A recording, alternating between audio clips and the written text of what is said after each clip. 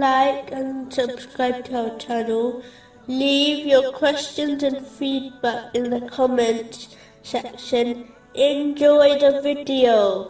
Continuing from the last podcast, which was discussing chapter 64, verse 16. And listen and obey. Islam also declares the importance of obeying those who are in political power, as long as they do not contradict the teachings of Islam. Chapter 4, verse 59. Obey Allah and obey the Messenger and those in authority among you.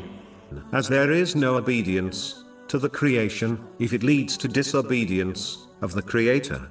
This is confirmed in a narration found in Sunan Abu Dawood, number 2625. In cases like this, revolting against leaders should be avoided, as it only leads to the harm of innocent people, and instead, they should be gently advised good and forbidden evil, according to the teachings of Islam. One should advise others to act accordingly, and always supplicate for the leaders to remain on the correct path, for if they remain straight, the general public will remain straight also.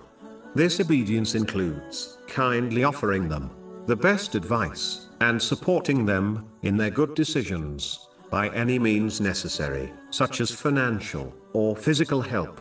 According to narration found in Imam Malik's Muwatta, book number 56, narration number 20, fulfilling this duty pleases Allah, the Exalted. To be deceitful towards the leaders is a sign of hypocrisy, which one must avoid at all times. Sincerity includes striving to obey them in matters which unite society on good, and advising against anything which causes a disruption in society.